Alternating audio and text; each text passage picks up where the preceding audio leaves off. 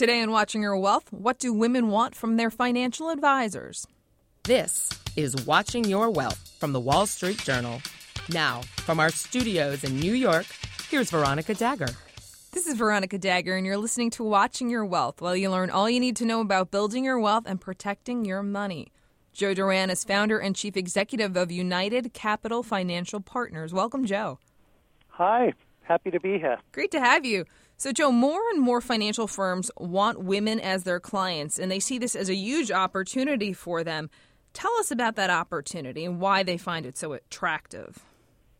Well, I think everyone would tell you that if women don't directly make the financial choices, they make it for the balance of people who think they do. I love it. So, I mean, realistically speaking, it's remarkable that our industry, even though it knows that the majority of wealth is now in women's hands, or at least in major part they're the deciding factor, our industry has been built by men for men and really doesn't cater to speaking about money in the terms that women do.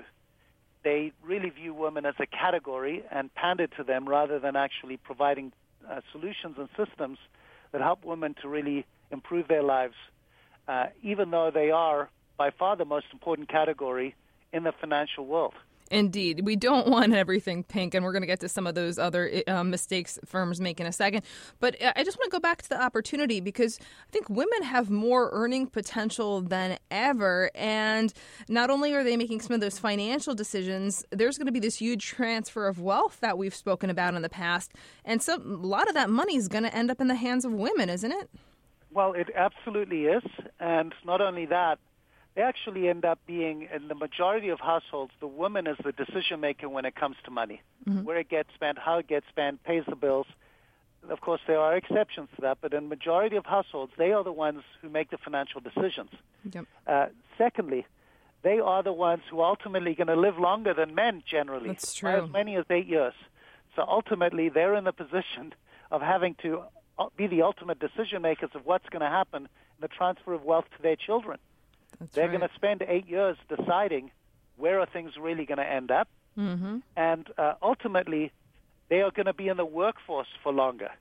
And that all of those variables mean, in essence, that you can't ignore the reality that women are a big part of the financial pie, whether independently or as part of a family. Absolutely, yeah, and that's another reason financial advisors shouldn't be alienating the wives in the equation, or the women who are also sitting at the table. They need to have a relationship with them too. But we'll leave that to the financial advisors. What are some of the other misconceptions about women and wealth? I know your firm has studied that, so tell us about some of the findings. We did an amazing study where we gave a collection of affluent women with dependents, most of whom were working, an app on their phone, and asked them 10 times a day to post a video showing their frustration or their highlight.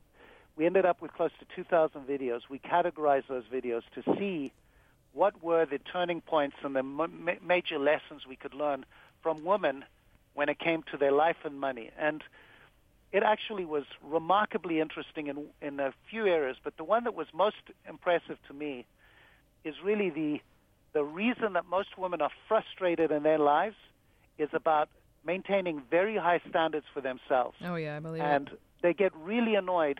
There's a great video of this woman annoyed about a lemon.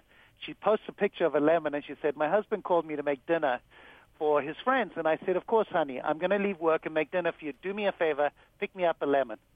The husband picks up a lemon, and she turns the lemon over and she says, look at this lemon, and it's completely deformed. And she says, I don't know if he hates me. I don't know if he's being passive-aggressive. I ask for one thing, get me a lemon so I can garnish your dinner, and this is what he brings me. And what ultimately is the message? Women feel like they need to do things themselves if they're going to be done properly. Oh, interesting. That the kids don't make their beds right, the husbands don't clean the tables right, and they end up feeling constantly like they are the maintainers of standards in their household. That's a lot of responsibility to take on. It's a lot of responsibility, and it means ultimately that they're incredibly squeezed for time, which is the second really big insight. That time is the most compressed and mismanaged aspect of their lives, because in order to maintain those standards, they feel like they have to do everything themselves, and it requires all of their time. And so they sacrifice their own needs constantly in order to maintain these standards that they've set for themselves. And that hurts their financial futures potentially, because if you're taking the time because you're caring for so many other people so well, and maybe not taking the time to care for your own financial situation, perhaps. Well, what we tell everyone is every human being has 4 things that they're constantly trading that are finite resources: time, energy, money, and standards.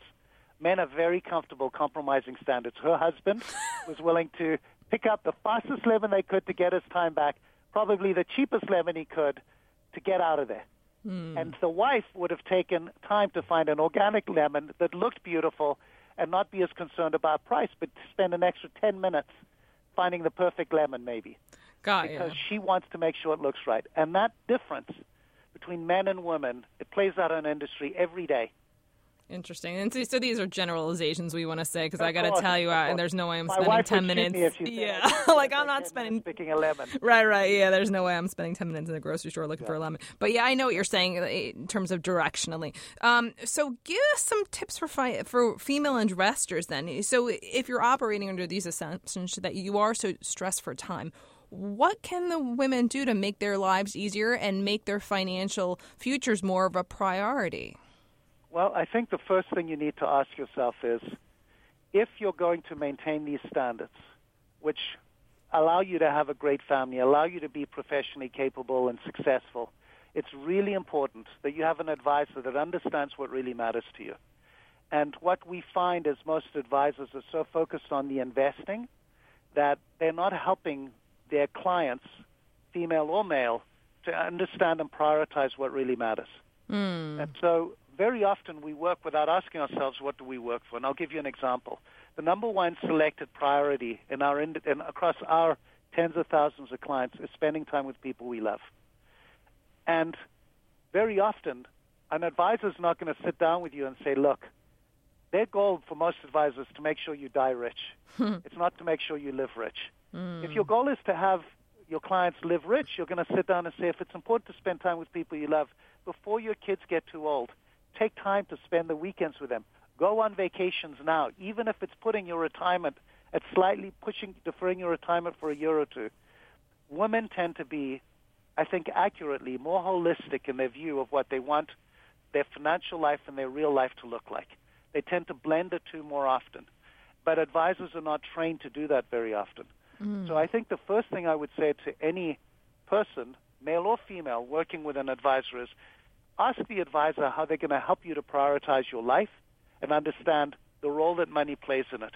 The second, the goal of any advisor should be to actually be creating less work and removing concerns from your desk. Good point. So they need to be in the business of convenience. They shouldn't be in the business of saying, you must come and visit me 4 times a quarter to my office. Real drag. Frankly, you don't have the time or inclination to No do it. way. No Right? way. I think those days are over, right? Of course. So they have to be able to video conference and give you communication and feedback, dynamic, all the time, in any way that is right for you. Nice. And third, most important, advisors so often, and I hate this part of our industry, ignore the female person in the relationship, even if she's the primary breadwinner.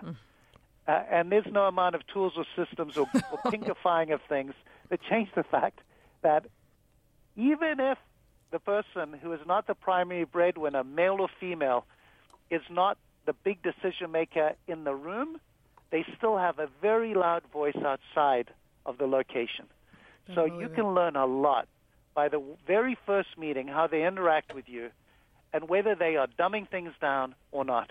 And I can tell you our research also showed women absolutely despise being treated as a category and really want to be treated as an individual first, because we're all unique. There is no male or female thing. We are who we are.